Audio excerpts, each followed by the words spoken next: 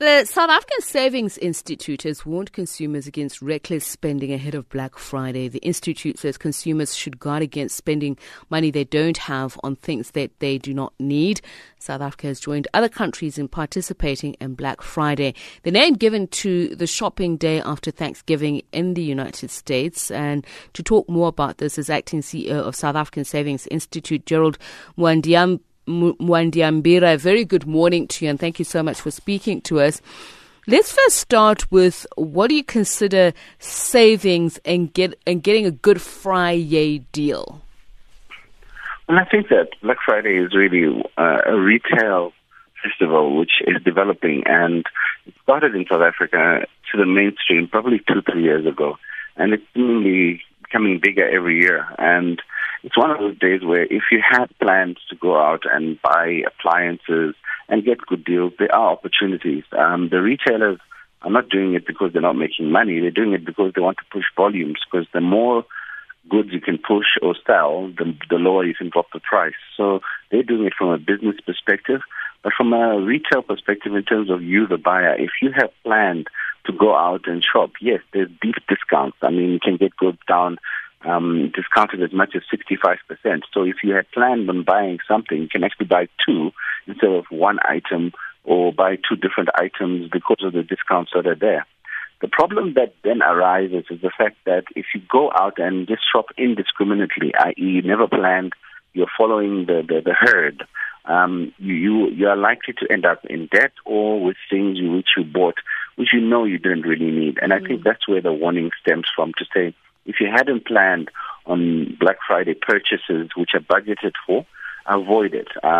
Yes, there are deep discounts, but if you don't have the money, there's really no reason for you to get yourself into debt, for the simple reason that everyone else is doing it. And I think that the people who are doing it with everyone else are the ones who the warning is speaking to.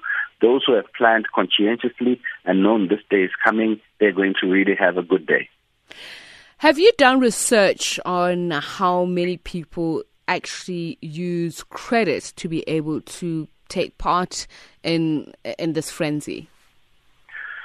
No, but if you go and look at the data which is coming through from the banks, they're saying they expect up to 3 billion rand in terms of transactions going through electronically on that day. So it's a big day in terms of retail money being spent. So we need to just realize that because we already know that most of our country is indebted, if they are spending 3 billion, most of it might be related to credit, because if you look at the South African Reserve Bank statistic in the quarterly bulletin, which speak to household debt to income, it's still well over 70%. So there is a high likelihood that out of that money which is being spent, a high percentage of it is being driven by credit-related spending. So, very quickly, Mr. Mwandiambira, if I go out tomorrow and I have not planned for it, what sort of thing would be justifiable for me to buy? As in, I know it's often about whether it's need or want, but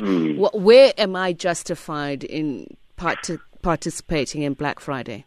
Well, if it isn't budgeted, it can't really be justified. But yes, if you had to say needs versus wants, you're looking at things like food and regular recurrent expenses, stuff which you always buy. Yes, you'll get good deals from the supermarket, definitely, because you're going to still need food in January and in December.